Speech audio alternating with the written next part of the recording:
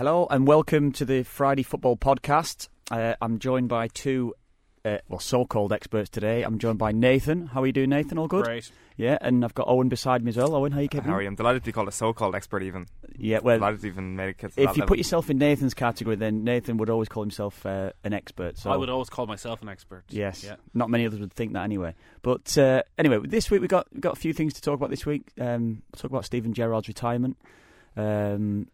Excellent career, top class career that he's had. We'll have a little chat about your thoughts on that, Nathan. You've seen him enough over the years. We'll have a little chat about the Champions League, what's happened this week. Tottenham going out, of course. Leicester qualifying.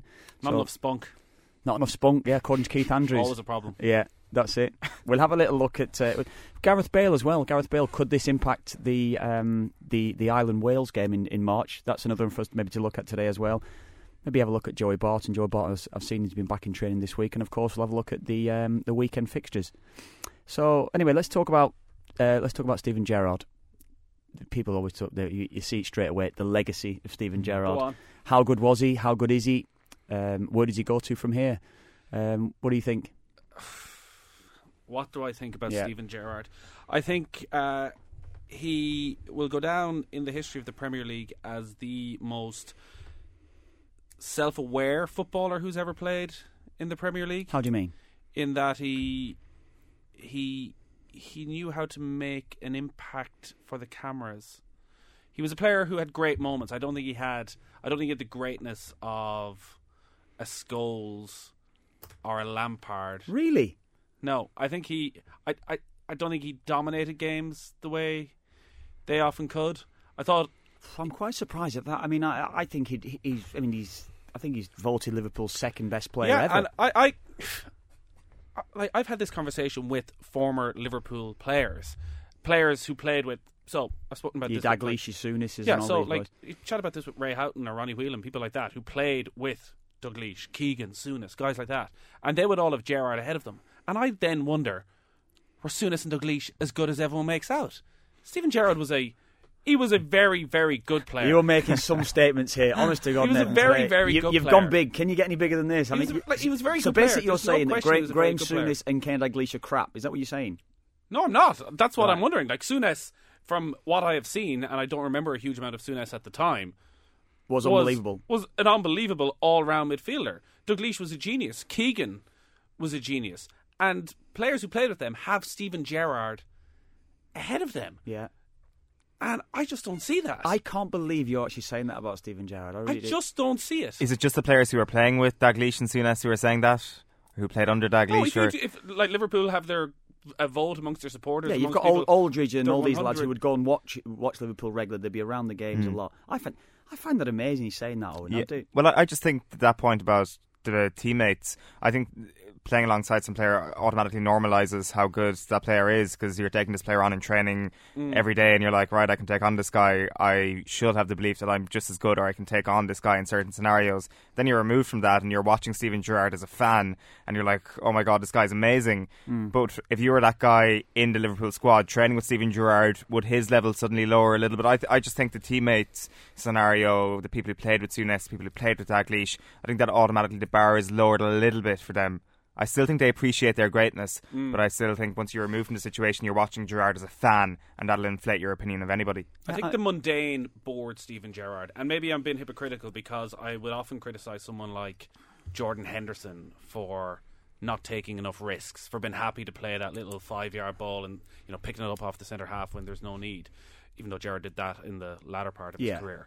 But Gerrard always wanted to take the risk. He always wanted to do the spectacular. So he'll take on the 70, 80-yard ball when maybe there was a better option. He's taken the ball off players who were in better positions because he wanted to be the hero. Yeah. He always wanted to be the hero. And quite often that worked because he put him, like he wasn't afraid as, and maybe that's what Steven Gerrard's career has different to everybody else. Like Steven Gerrard's career had these unbelievable highs. I want to go back to your original point that you made. You said like he had unbelievable moments, not necessarily a player that dominated games. I never saw that with Gerrard. Gerrard, when I played against him, played in invariably Merseyside derbies and things like that. When you played against him, he was as good as anyone in those Merseyside derbies. That was a very average Everton team he was playing against. Was it really? Yeah. Well, yeah, okay, there you go. But I'm judging him. I'm judging him then alongside the likes of a Scholes, played against Scholes, playing against your Keanes, played against your Vieiras, played against Lampards, all these sort of players, and he was every bit as good as those. Every bit. I still will put Roy Keane above them all anyway, but that's maybe a side issue on Gerrard. But I do find it amazing that you would actually say that he had unbelievable moments, not necessarily because I saw him as a player. Whenever I saw him, whether it was against a West Brom or whether it was against a Man United, I saw him raise levels or reach levels, should I say, that were way beyond any other midfielder around that time. I think there's a paradox in Gerrard's personality. If your description is accurate, you're saying that he is one of the most self-aware Premier League players of all time, but he's also a massive risk taker. I don't see how that works. Well, that's just Nathan's contradicting himself half the time anyway. So you don't know. No, I think he took the risks because he knew what the rewards were. Right. And I think if you're self-aware, in his favor. But he also had there's not many players who've had the highs he's had, but also have had the terrible, terrible lows that he's had, from the obvious slipping against Chelsea. His mistake against Uruguay in the last World Cup, when he ducks out of the ball, scoring an own goal in the League Cup final. Down through the years, he's made some horrible mistakes that are as much of a part. They don't happen. They don't happen to Scholes. They didn't happen to Lampard. These are a key part of Gerrard's character. But they probably happened in big games, though, didn't they, for Gerrard? That was the thing. I know what you're saying. They probably didn't happen. They all would have made mistakes. Scholes would have made mistakes. Your Keanes and Lampards, all these lads would have made big mistakes, but not necessarily in these big games or around these big games, in the big moments, because in many respects, career-defining moments, they didn't make those mistakes. Gerrard will always be remembered. As bad as that seems, he will always be remembered for the slip against Chelsea. He will always be remembered for that because Liverpool was so close to win the league that season. And I think if it happened 10 years earlier, he probably wouldn't be remembered. Probably right. That's probably true, actually. It's your last Premier League memory of Steven Gerrard.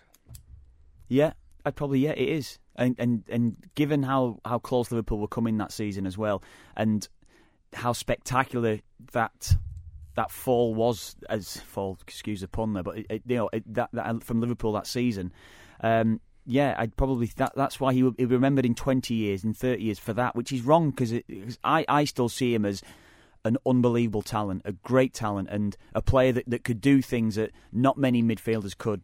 Score, pass, run with the ball, tackle. Maybe that was taken out of his game towards the end of his career as well. I think he maybe did calm down a little bit, but he had some unbelievable moments where he would do players. He would go over the top on players as well. I don't think it can be. His career can be diminished in any way because I think he was an incredible footballer. Playing against him as well, realising the talent that he had as well, and the energy and how quick he actually was as well. How come then he was never able to win a title with Liverpool? How come he was never able to be consistently brilliant that he could lift all those around him? The two times he came closest to winning the league was because of Torres and Suarez, not because of him. Yeah. Well, I mean, he won the European Cup, didn't he, in many respects that season. He certainly carried Liverpool probably on his own shoulders through to that European or Champions League success. It's a great question. It is. I mean, I would you have him in your all-time Premier League team? No, I wouldn't. No, I wouldn't. Who are your two centre mids? Keane and Vieira. And people talk about Paul Scholes and things. I don't think Paul Scholes was that sort of player that could get the best out of his teammates, or I think Keane could. I think Keane's the best midfielder that's played in the Premier League, and that's having played against him and with him and all. And you know that your mind probably clouded a little bit because you have played alongside him, but to see what he brought to his team, and even playing against United at times when they didn't play particularly well in some games, he did things where he'd get the best out of everybody else around him. Now, bearing in mind, you do have a world-class player in Scholes alongside him. You do have a world-class player in Giggs in that side. He would have played alongside, some of the best players that's ever graced in the Premier League. So that's why I think he had more than your Gerrard, than your Lampards, than your Vieiras. But I'd probably say Vieira was a close second on him, yeah. Yeah. I just found watching Gerrard, I never fully trusted him. I never knew at the start of a game whether he was going to be the best player on the pitch. There was a chance he would be, but I could never trust his consistency. Whereas with Keane, he always did it. With Vieira, even on his bad day, he just had maybe he was playing a slightly deeper role, but always had an influence on the game. Whereas there were a lot of games where it just bypassed Steven Gerrard more than... Where was his best position, do you think? You know, I'm saying See, in relation to playing midfield, because he could play, he did play deeper. See, I didn't like on. him, and maybe there's a recency bias of the way it went over the last few years. I really didn't like the way he played under Rodgers, where he was coming back, which ultimately was the great downfall in the end, coming back in between the two centre halves, taking it off, trying to start moves, playing this sort of quarterback role where he's playing just... Okay, you do it twice in the match and it comes off and it looks brilliant. These outrageous 80-yard balls, which he used to do from a different position earlier in his career. I really didn't like that defensive midfield role. Like when Rafa had him playing sort of off Torres, and he had him on the right-hand side. He played on the right-hand side a lot as well, and he was very good on the right-hand side of midfield as well. But I think that was his best position as well. So in support of Torres, more so an orthodox number 10, I would say. I think that was when you got the best out of him, because he still had the nous about him to get back into position defensively, but he was more of that freer spirit, could get forward, was able to provide assists and able to get goals himself as well. Was he kind of the last of that sort of ilk of midfielder? I mean, does he get into Jurgen Klopp's team now? Steven Gerrard of 2010. Does he make this starting 11 for Liverpool? It's a great question. I mean, you'd like to think probably in his heyday, yes, of course you would do. But there's definitely a swing within Liverpool and how they play now. From under Rafa Benitez, from under Julio, under Rodgers, Dalglish as well. For that, there's definitely a swing in how Liverpool play. In many respects, it was about Steven Gerrard. It was kind of the team built around him. Now Klopp won't. Like, we've spoke about Daniel Sturridge on the show. We've spoke about him so often. Probably one of Liverpool's best players, probably the best number 9 at the club. Yet he can't get into the 11 because it's not about one individual; it's about a team. Yeah. So it's a great point. Gerrard 05, that period. Yeah, I'm sure he would. I'm sure he would. I'm sure he would. Yeah, at that 2010 period was when it sort of felt as if he didn't trust anyone around him. He got into that spell over the last 5 or 6 years where he was always taking the ball, give me the ball, give me the ball, give me the ball. And I guess you'd say with players, you want them to look for the ball. But even when he wasn't the best option, he was almost using his status to say, give me the ball, where there was no need for him to take it a lot of the time. And he was coming deep. He wasn't impacting the game where he was in 05, 06, or in 09 when he was playing far further forward. I think the deeper he played, the worse he was. Yeah, I think I probably would agree with you on that as well. I don't think you got the best out of him, but I think suddenly you realise, and he probably knew that himself, that he couldn't make those runs anymore. He didn't have that dynamic, turn of pace that he would have had at one time, and you kind of adapt. I think he did it adequately, but I don't think he certainly didn't get the best out of him anyway. And it was almost as if you're trying to hold on to a career there for the last few years, and I've seen it with other players do that as well. I think you can put that into context of Nathan's point earlier about when Gerrard was great, it was because he had a Suarez or a Torres. I think similarly, in terms of that role and how far advanced he plays, I think it was his quality was reliant a good bit as well on who's behind him. I mean, it wasn't just your Fernando Torres, it was also down in part to Xabi Alonso as well. It was down to Javier Mascherano. I think that was just as important, and I think the kind of, as you say, the quarterback role that Gerrard took up, I don't know why that happened. Perhaps it was a lessening of fitness later in his career, and he still maintained that quality. And he looked around and saw Jordan Henderson and thought, I don't trust you in that position quite as much as I trusted Mascherano and Alonso. That could be it. Yeah, I think there's maybe a point to that as well. Yeah, of course there is. Liverpool playing a different sort of way as well, of course. They were trying to adapt and maybe trying to implement Rodgers' plan, I suppose, going forward that. But you still can't get away from the fact is that Liverpool were very close. I take your point as well that without Suarez that season, Liverpool certainly wouldn't have been up in the, or certainly wouldn't have been pushing late on to win the title. I think that's widely accepted. I think we all know that Suarez carried Liverpool for 2 or 3 years. I feel in that side when Gerrard was in there, and I just think it's a little bit sad that will always be brought up with him. You know, he's finished his career. He's had a great career. Both for England and for Liverpool and Galaxy, maybe going out there the last couple of years, but he'll always be remembered for that slip, and he'll always be remembered for the not great moments, considering how well he played in that Champions League final and how well he played through that run for Liverpool to get into the Champions League final. Even the way it finished last season on his last appearance and the big swan song, and they were at home to Palace, was it? And they lost in the late kickoff. Oh yeah, lost 3-1, and it was just. Oh, the season came to absolutely nothing. Sent off against United. You know, Man United. You know, his last game at Anfield against Man United, he comes on the pitch with 30 seconds and he gets sent off. Yet I suppose these moments, And what about the LA Galaxy era, though? Yeah, Well, that's it all. He's dropped for his last ever game. I know. His last ever game. He's not picked in the starting 11. How he can't get in that side? I saw the MLS was there. I even watched that game. Kevin Dahl was playing for Colorado in that match, and the standard isn't great. I don't think it's great. I watched him a good bit earlier in the season for LA, and he clearly wasn't that bothered. But when he was bothered, for the 4 times during the game when he get the ball in a position where he fancied it, like it was so easy for him. Yeah. He'd just skip around 2 defenders, flick a little ball into Robbie Keane. Like, it was brilliant, but he just clearly didn't have Keane's ethic. He's saying it's an appetite. That's it. Hunger. Yeah, it's a good shout. Though. I think sometimes you go out there and you talk about that retirement, going out to the MLS, and I think it was difficult for Robbie Keane going out there. He probably went over a little bit earlier as well in his career, Robbie, but there's still a lot of pressure on the designated players there to produce. You've got to produce. Is it too harsh to suggest that Robbie Keane likes football more than Steven Gerrard? Well, you see, Robbie Keane loves football. Yeah. Football is his main love. Yeah. Steven Gerrard's main love is Liverpool. Steven Gerrard. Oh, well. Is that 1 and 2? What brings you to that conclusion? Just watching him over the course of his career. Yeah. I think Gerrard's got a very soft spot for Liverpool Football Club. And I think this is why club bring him back. This is perhaps this that is was why going to be my next point I was going to move to. Yeah. This is why I doubt a huge amount of success for him in terms of coaching or in terms of what his next step is, because I just don't think he loves football as much as other people. Do you think that? Yeah, that's a good shout. I mean, when you watch another Liverpool player that's finished, Jamie Carragher, you see him on TV. You can tell he loves football, can't you? You can just tell he just eats, sleeps, everything football. Yeah, I think that's a fair point as well. I mean, again, it's an outsider looking in. You can never tell that, can you? You can't really make that assumption without, I don't know, we're viewing it from a different sort of angle. But I'd go with that. I would. I think he's probably not got that love. I mean, Robbie Keane, knowing Robbie when he was a young lad coming through as well, and how much he just lived for it. He was a born footballer. If ever there was one, he was that player that just.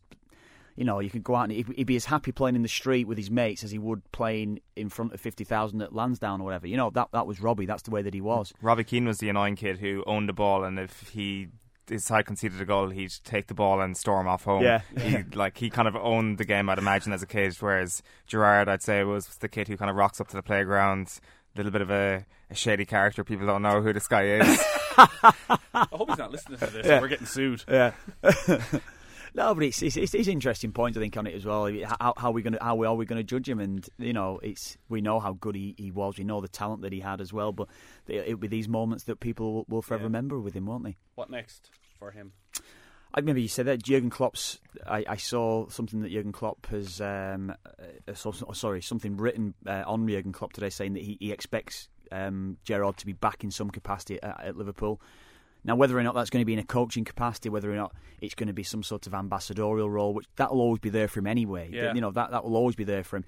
I think it'd be nice if he did go into coaching and he was maybe, I don't know, taking the 18s at first, taking the 21s or whatever it would be, get involved that way. Whether or not he wants to, I don't know. You'd really love it, wouldn't you? If you're in Steven Gerrard's position where you got bucket loads of cash, you don't need the money.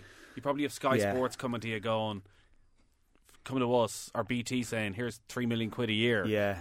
And you're thinking, no, or maybe I'll just go and coach the under 18s. Yeah. It's the hours as well. Work the hours. my way up for the next 8 years, and it could go horribly wrong, and God knows what happens. He's just starting to dig into this American pie, though. I mean, he's just settled into the culture there, and I can't imagine that he's not absolutely loving it. I mean, where better to live in the world than Los Angeles with a huge bank account? I mean, obviously, it's not a great place to live if you're not so rich. I think he'll come back. I think he's a home bird. I think he'll be back in Merseyside. I think he'll be back in... Is Robbie moving home? I used to always love the question. I don't know, was Robbie at LA when you were playing with Ireland? No. Yeah, I think he was.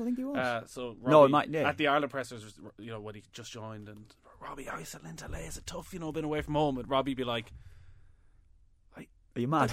I'm living in LA. I'm a professional footballer, earning a lot of money, and I'm living in LA. What? Am I homesick? No. Mad. Yeah, I think most of the Irish boys, when they've moved over to the UK, I think when they're like 16, 17, that's where they could get through that homesickness part, couldn't they? I think they get through it at that stage when they're very young. They go to the Lakers games every Friday night. Going to living in LA. It's not too much of a hardship for Robbie, I don't think, out there. Will he come home? I think probably Robbie will eventually come back home. I think he'll probably come back and live in Dublin. A few barbecues. Can you get us invited to them now? No, Owen can get the invite. I don't think you'll get the invite. No. Thanks a million. Yeah. I wasn't invited to last night's reunion. Yeah, we had fine. a couple of drinks after the show. Show last night, yeah, with Keith and Hunty and Owen. We had a decent enough night, didn't we? It was an excellent night. Yeah, it was. It's probably enhanced because you weren't there, Nathan. That was why. So anyway, let's move on. Anyway, let's move on from Gerrard. Anyway, just going back to Gerrard. I think Gerrard probably will go back in some capacity at Liverpool. That's what Klopp's suggesting as well, and I think it would be good if he did. I think it would be nice. I don't think he should have left Liverpool. I think he should have been offered some sort of role, player coaching role, whatever it would have been.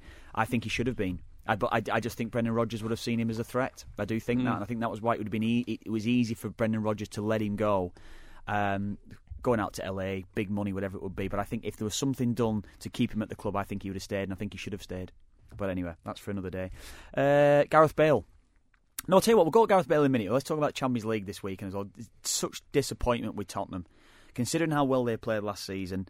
Considering how poor Leicester have been this season, they qualified. Tottenham, in a group they should have qualified out of, I feel, they were crap. It was such a bad watch. It was a bad watch. No matter when throughout this campaign, they've been poor. And what now, really, at the moment, then for Tottenham then this season? Because I don't think they're good enough to win the Premier League the way that they're playing. Still unbeaten. You can throw that one back at me, but I've seen them enough this season, and it suggests to me that they're not good enough going forward and not going to get enough goals. I don't feel to go and win go and challenge seriously for the Premier League. Well, I only saw the highlights of this game because I was covering the greatest game in the history of the Champions League, which was Tuesday night. Dortmund. Borussia Dortmund 8, Legia Warsaw 4. Yeah, is that the highest scoring game of all time? Of all time in the Champions League. Yeah. Very good. No problem. Very good. And you enhanced that? Did you enhance the game? I did. I did. I just shut up and let the goals happen. Did you? Well, that's a rarity. If only you could do that in radio. Yeah. We were talking about 3 weeks into the season about sort of what we'd seen from teams over the opening weeks and predictions, and I said then I didn't think Spurs would finish in the top 6, even though they were winning games. I agree, they've been really poor, and they've been poor for the last 6 weeks. Have you been to the Tottenham game this year? Sorry, I was at the North London Derby. I've been to Tottenham games. You were. Or actually, I think the North London Derby was one of their.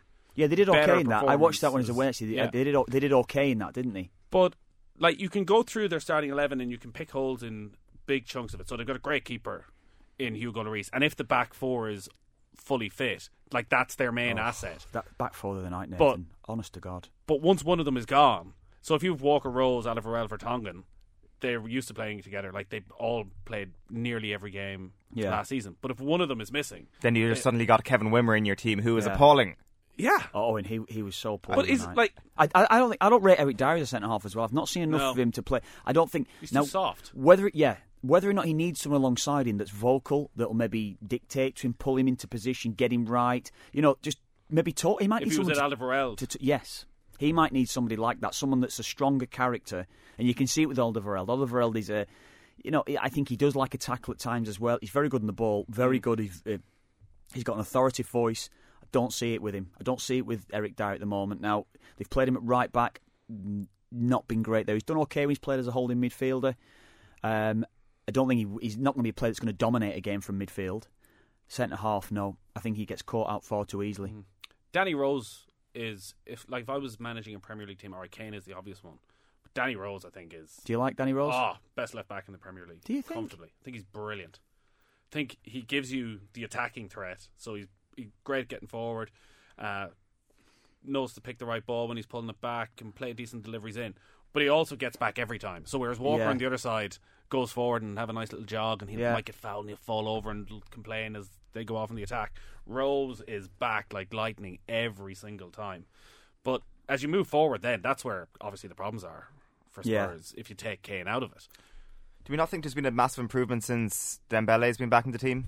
I think he just makes them tick. I think that North London Derby was just a masterclass from Dembele. He was outstanding that day. He was out for a few games before that. Was the North London Derby his first game back? I think it was. Yeah, I think I'll maybe check that. We should check that one. Really, we should know the facts before we start saying that. I think you're right. It was certainly around that. It was certainly around that. Let me flick here through my notes here, and I'll tell you everything you want to know. Mr. Dembele.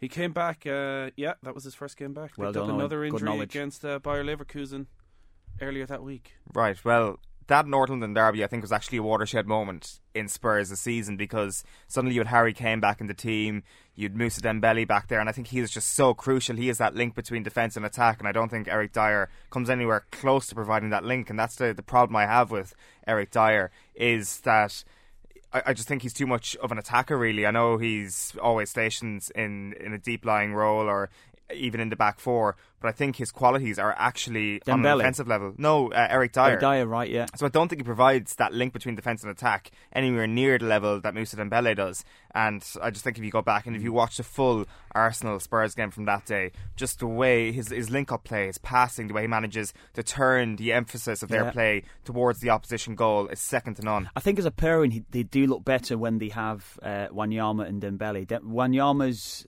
I think he's had good spells. I think you could probably argue he's been Tottenham's best player this season. I'd probably say he's been Tottenham's best player. Wanyama, yeah. I think he probably has consistently across the board.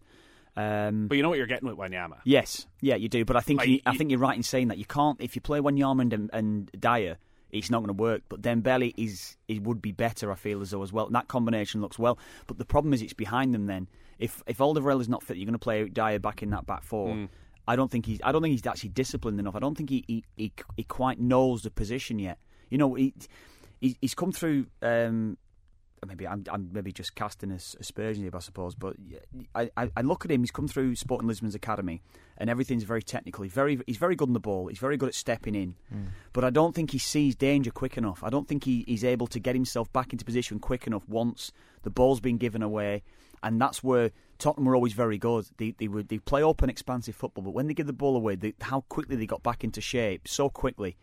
I don't see them doing that. They certainly didn't do that the other night against Leverkusen. Yeah. They were so poor.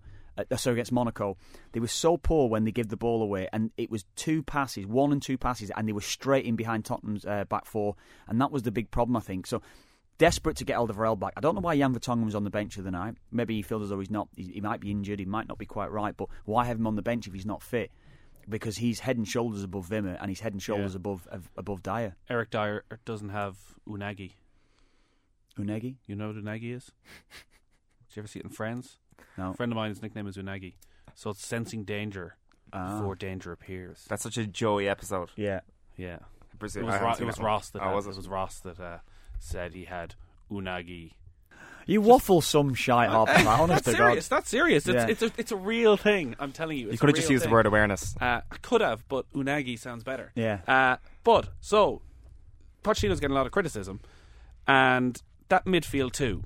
He has changed every season since he got there. So the first season he arrives in, it's Ryan Mason and Nabil Bentaleb, which actually looked quite good at times. Yeah. Thought Bentaleb looked like this really promising player. Hasn't been seen since.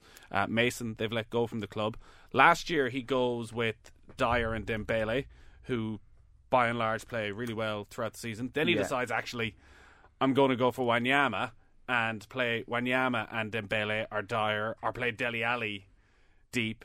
And he's just, for such a key part of the team, he doesn't seem to know what sort of balance he think wants. that's dictated, though, when the team's not playing particularly well. When you have bad days, even though, say, Tottenham haven't been losing the Premier League, they haven't looked great. So you're going to want to change it. You're going to want to try and, change things up. You can't continue what you're doing because you think that the results are going to change, that you're not going to be drawing those games that you should have been losing. You're not going to be winning that perhaps you should have been drawing. So what he's doing, maybe he's trying to freshen things up, trying to change it to try to get a reaction from the players. I don't think that reaction has been there. Again, you beat West Ham at the weekend and you're looking at 3-2. It's a great result, brilliant win. But they were very poor. First half in particular, they were so poor. It was a bad watch, actually, watched them. And I thought West Ham played quite well. Done a job on them. Tottenham started, got a bit of momentum. Got the goal. You're thinking they're going to go on and win it. Only one team's going to win it from there. But then West Ham get back in front. And West Ham shouldn't have lost from the position they were in. But then they've taken that performance into that Monaco game. And they look poor. Again, poor watch at the moment anyway. I think Pochettino's starting to believe this kind of caricature that's not a caricature, this character that's been painted of him in the press, particularly at the back end of last season when they were starting to go on this title run and people were like, Pochettino comes in pre-season and he completely clears the decks. People who weren't willing to work for him were booted off the team. I think Pochettino this season is like, yeah, I am that guy. I am ruthless. I'm going to cut you if you're not working hard enough for this team. And suddenly you're seeing like the likes of Eric Lamela getting dropped early in the season, who actually was playing quite well. Heung-min Son comes in, does even better than him, so he gets a little bit of a save on that end. But now he's totally messing about with Eric Dyer, I think. And I think this is just a result of Pochettino believing in this cult that has been painted of him, particularly like David Heitner wrote a great piece about him last year, and I think that kind of painted this idea of, as I say, a cult, that Pochettino was like, it's my way or the highway. You're going to come in, you're going to believe what we're going to do.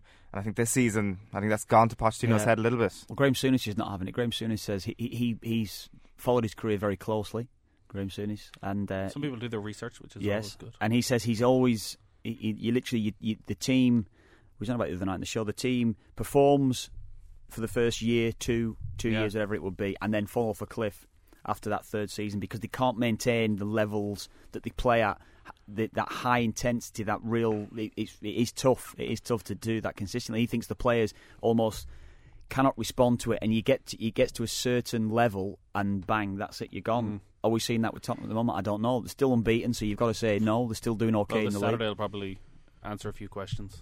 Yeah, but can you name one Tottenham player who's playing better this season than last year? Son. Yeah, he had that spell, but even the last night, Jesus, that chance right at the start when he should have brought it around the keeper. Yeah, you have to score. Yeah, those opportunities. Lloris is consistent. Yeah, he but like Christian Eriksen, who I still think is a massively overrated player. Do you? He's fine for finishing 4th or 5th or 6th, but I can't see any Champions League contending team signing Christian Eriksen. Fleets in and out of games, does little bits here, drops deep, picks the ball up, gives a little 5-yard pass, but doesn't link up enough with the striker, doesn't get close enough. And even Dembele, who was brilliant in that North London derby, like you want to see him doing that 10, 20 games a season, or doing it for long spells. Yeah, even Dele Alli, I think, in the last. Yeah, Dele Alli. He's had injuries in that. Yeah, he has. He's not quite been at it this season. Has That's he? kind of a positional thing as well, though, especially when Kane. Well, when Kane got injured, that was a big opportunity for Ali because it allowed him to play up front. You mentioned there before and about maybe he's chopping and changing. He's maybe trying to go to the stereotypical Pochettino, maybe what everyone's seeing with him at the moment. But he has changed the system around this season. He's played 2 up front with Janssen and Kane. I saw those 2 playing last weekend. Didn't work. Janssen doesn't look a player at all at the moment. He's really struggling for confidence. Played Eriksen in behind him actually, so it was almost like a little triangle up front. It actually played the Christmas tree formation, the old Terry Venables formation, 4-3-2-1. That's how they played. And they changed. Actually, it was 4-3-2-1, then 4-3-1-2. But anyway, regardless of that, 4-4-2, really, isn't it? Yeah, it is. You're right. That's how they were playing with Eriksen off. Eriksen, as you say now, I don't think he's been great. Positional sense with Dele Alli is what you're saying. Sometimes he's played him, maybe what Nathan's saying, he's played him a bit deeper. He's played him off the left. He's played him as a 10. And I don't know, maybe he's just having a little bit of a confidence spell or unconfident spell. I don't know. He's just not quite at it. No, he isn't. He was so key to Spurs last year, and I think the signing of Vincent Janssen has actually just screwed Spurs right over this year. I think Pochettino just needed to keep his squad dormant over the summer and kind of get at it again to where they were in March or whenever they went on that great run last season. But that point about Christian Eriksen you made there a minute ago, I think if Christian Eriksen moves to a club in the summer just gone, he goes to a place like Stoke or somewhere like that. He's at Xherdan Shaqiri's level. That's how I'd put him, like doing well. He did well at Euro 2012. I think that's when he got noticed for Denmark. That was certainly his first major tournament as a player, and Spurs snap him up from that. I'd put him at Shaqiri level, and I could easily see in the summer just gone when people were spending crazy money on every sort of player that he's really not a top 4 player. Oh, good shout. What about Leicester then? Quick one on Leicester. Like I don't really care what they do in the Premier League as long as they don't get relegated. What it reinforces is just how great an achievement last season was. It was interesting, the team selection on Tuesday night, which was pretty much the team that won the league last year. Yeah. With the exception of Andy King coming in for N'Golo Kante. Aside from that, it was the starting 11 that played every game, and they were all the better for it. And that's more or less been the case in Europe. Because they're not used to this situation, they're having to make a lot of changes. Like, you look at the bench the last night, was more or less all their summer signings and a couple of the subs from last year. Players who were playing a lot of league games. So they're making 4 or 5 changes. Yeah. But that's out of lack of form as well. Managers are always going to have to try and change things up when performances aren't great. We've talked about Pochettino doing that before, but that's what Ranieri's had to do. He's got to try and change things around when performances aren't quite there. It seems to be whatever's happening in Europe, it's working for them. Whether or not it's that freshness, that newness as well. They're in there and they're doing great. They are doing great in Europe, and again, it's another great result for them as well. And I had a little bet the other night as well. I had both teams to score in both Tottenham and Monaco, and Leicester and Bruges. So that came in for me at 9-2. So it's a nice little one, yeah. Yeah, great. Yeah. Thanks for that. I thought I'd drop that in you. Anyway, let's go on to Gareth Bale. And Gareth Bale, have a quick one on him. Just ahead of the... How long we got time-wise before we go on to the weekends? Well, we ain't got much time, I don't think. Anyway, Gareth Bale, quick one. Injury. It's got a lot of significance for that game, I feel, then going into the March international. Big blow for Wales. I think we're all hoping that Bale's not going to be fit, aren't we? Yeah, bang on 24th November today when we're recording this. Gareth Bale out for up to 4 months. Bang on 4 months' time, 24th of March, we play Wales in the Aviva Stadium. So it's just going to dominate every single headline that's Ireland related between now and then. Whenever Martin O'Neill does an interview, he's going to be asked about the importance of Gareth Bale. Whenever we see Chris Coleman on Sky Sports News, he's going to be asked, how's Gareth Bale getting on? So we have it now. We may as well just pre-record all our radio pieces in the build-up to the game because it's all going to be Gareth Bale related. Do you think it puts more pressure on? Say, if Bale, you would imagine he would be fit. He's going to probably target, I don't know, certainly the next phase of the Champions League for Real Madrid if he's trying to get back early. But does it put more pressure on him, on Coleman, on the team to perform? I'm talking Wales here for that game as well, because that's all that we'll be talking about lead up to the game. Is Bale quite at it? Yeah, I to be honest with you, I think when Bale is in the team, there's a little bit more pressure on them, but it's kind of a good pressure. I think Bale is he's obviously the captain of the team, but he's clearly the most passionate of all the Welsh players in there, and that's really saying something because that's one hell of I'm not going to dig you out. He's not captain though, is he?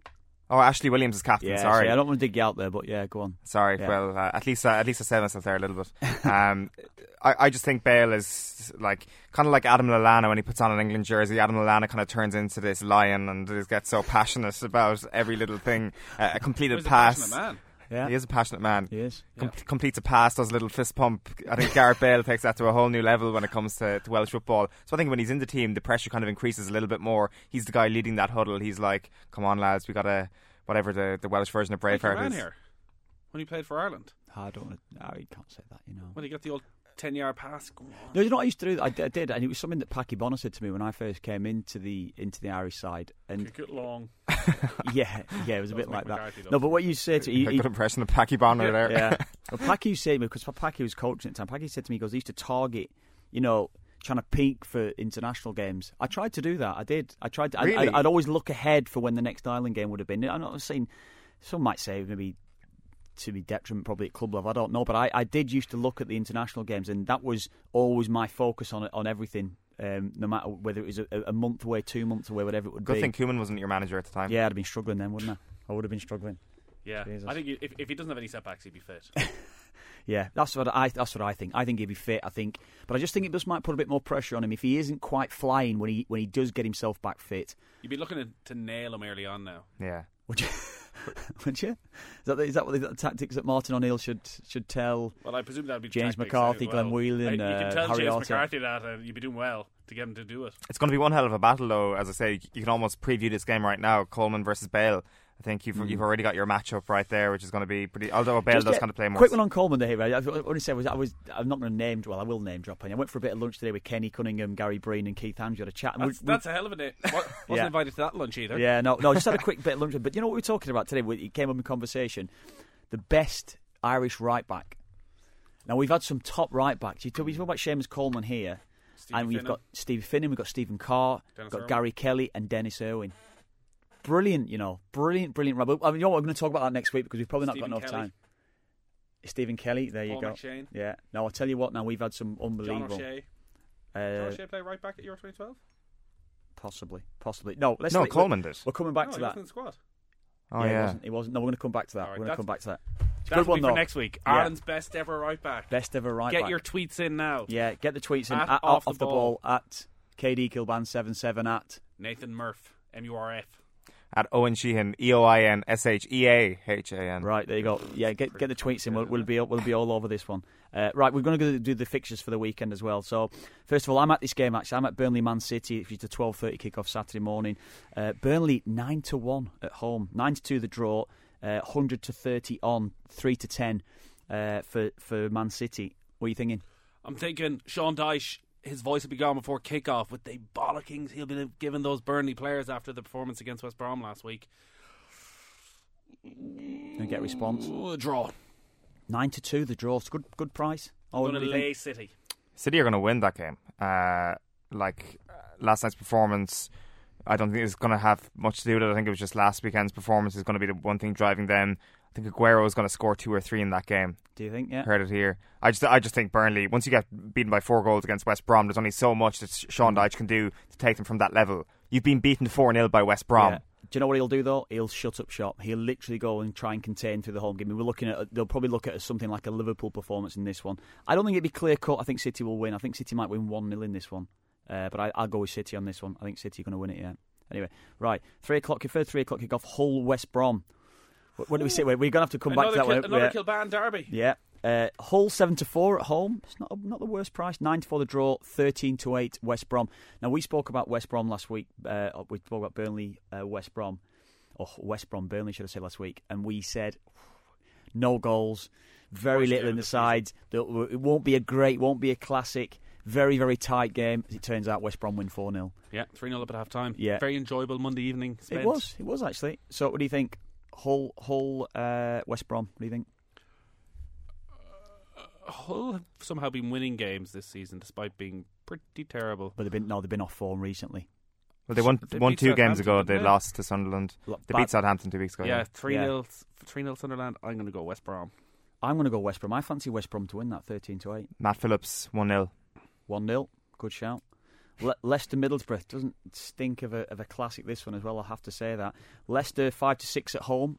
Seems like a good price to me. 13-5 the draw, 100-30, 10-3 on Middlesbrough. I covered Middlesbrough last Sunday and I was pretty impressed with the way they line up.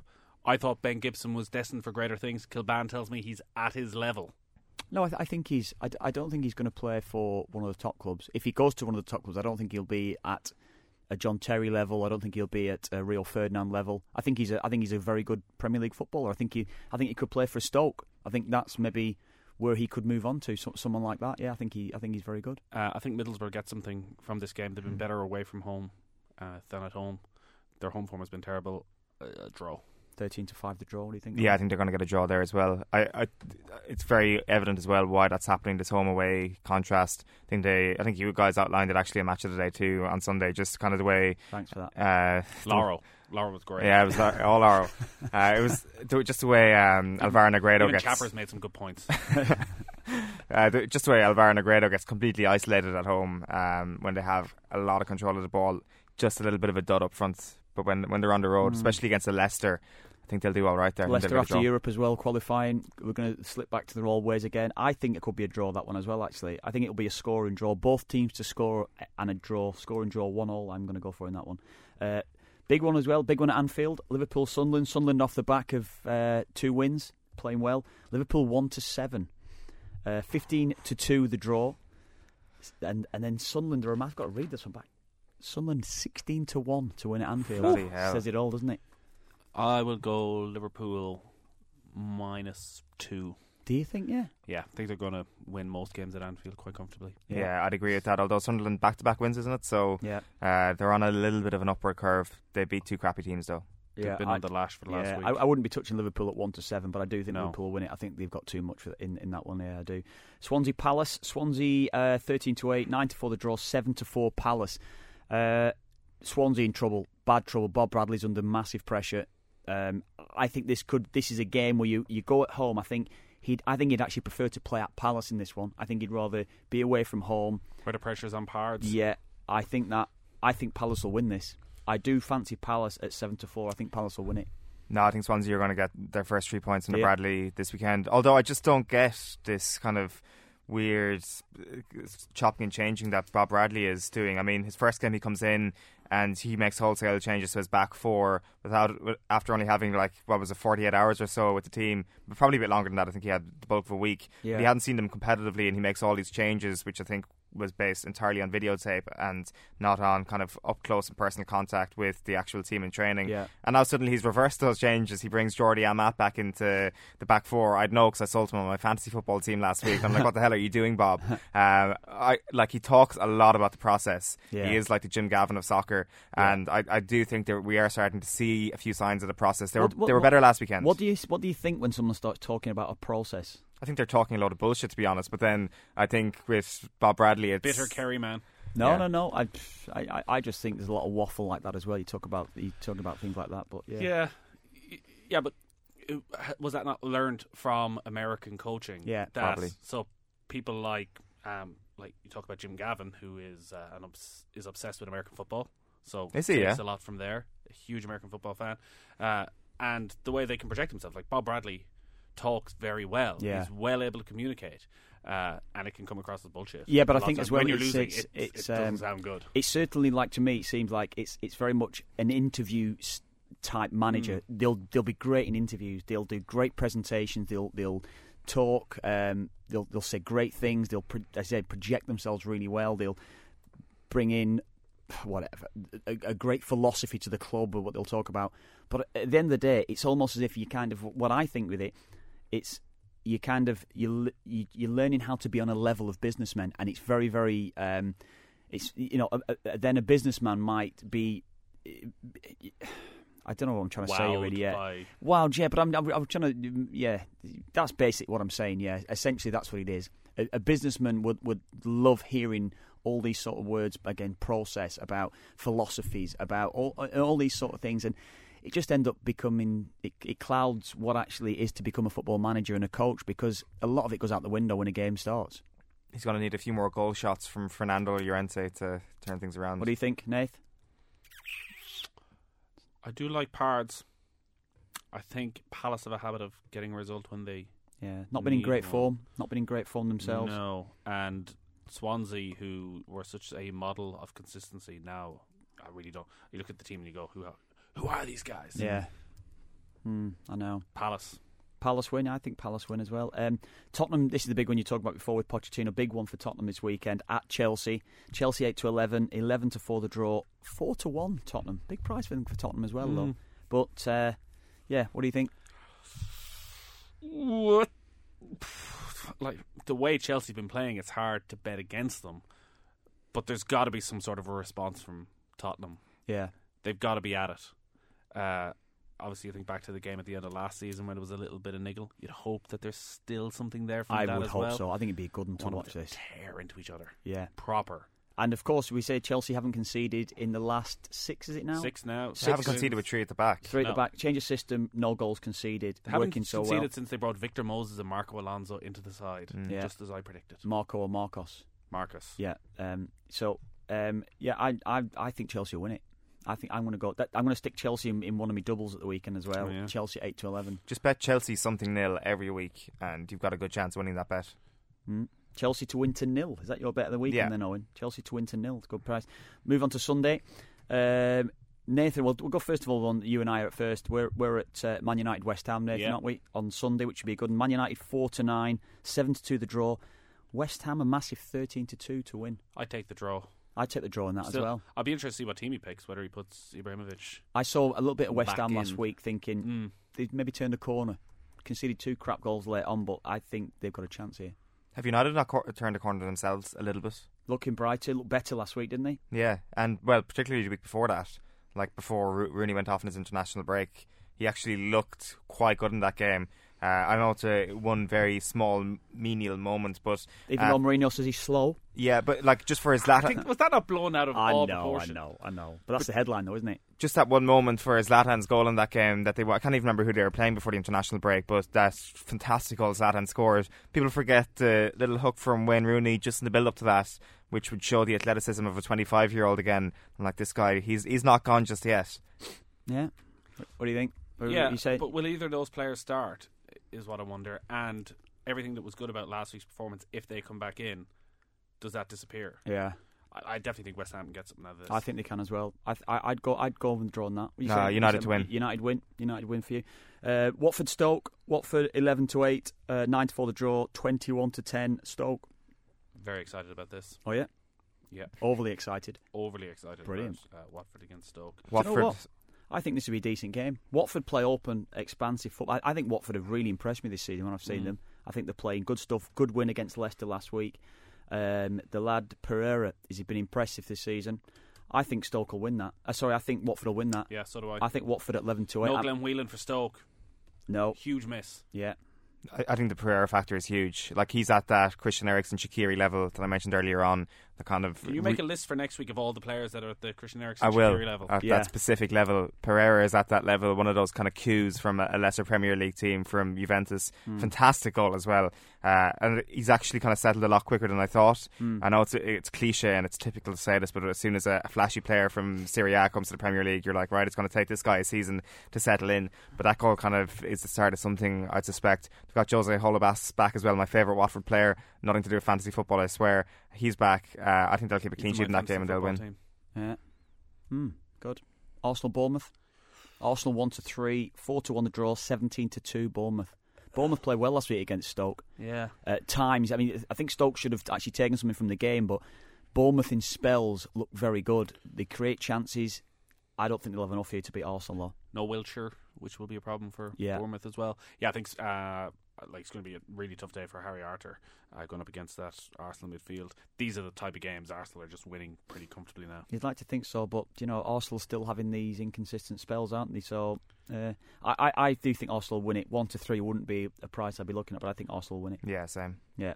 And then last of all, then we've got Southampton-Everton. Southampton even money, 5-2 the draw, 11-4 Everton. Funny one at the moment, Everton, aren't they? Well, both of them, I think, are sort of in a funny position because we're only a quarter of the way, just over a quarter of the way into the season, and you're already looking at the two clubs and thinking, what have you really got to play for? You're going to finish between 6th and 9th, and have you got it in you to kick on and even challenge for a Champions League place? It doesn't look like it.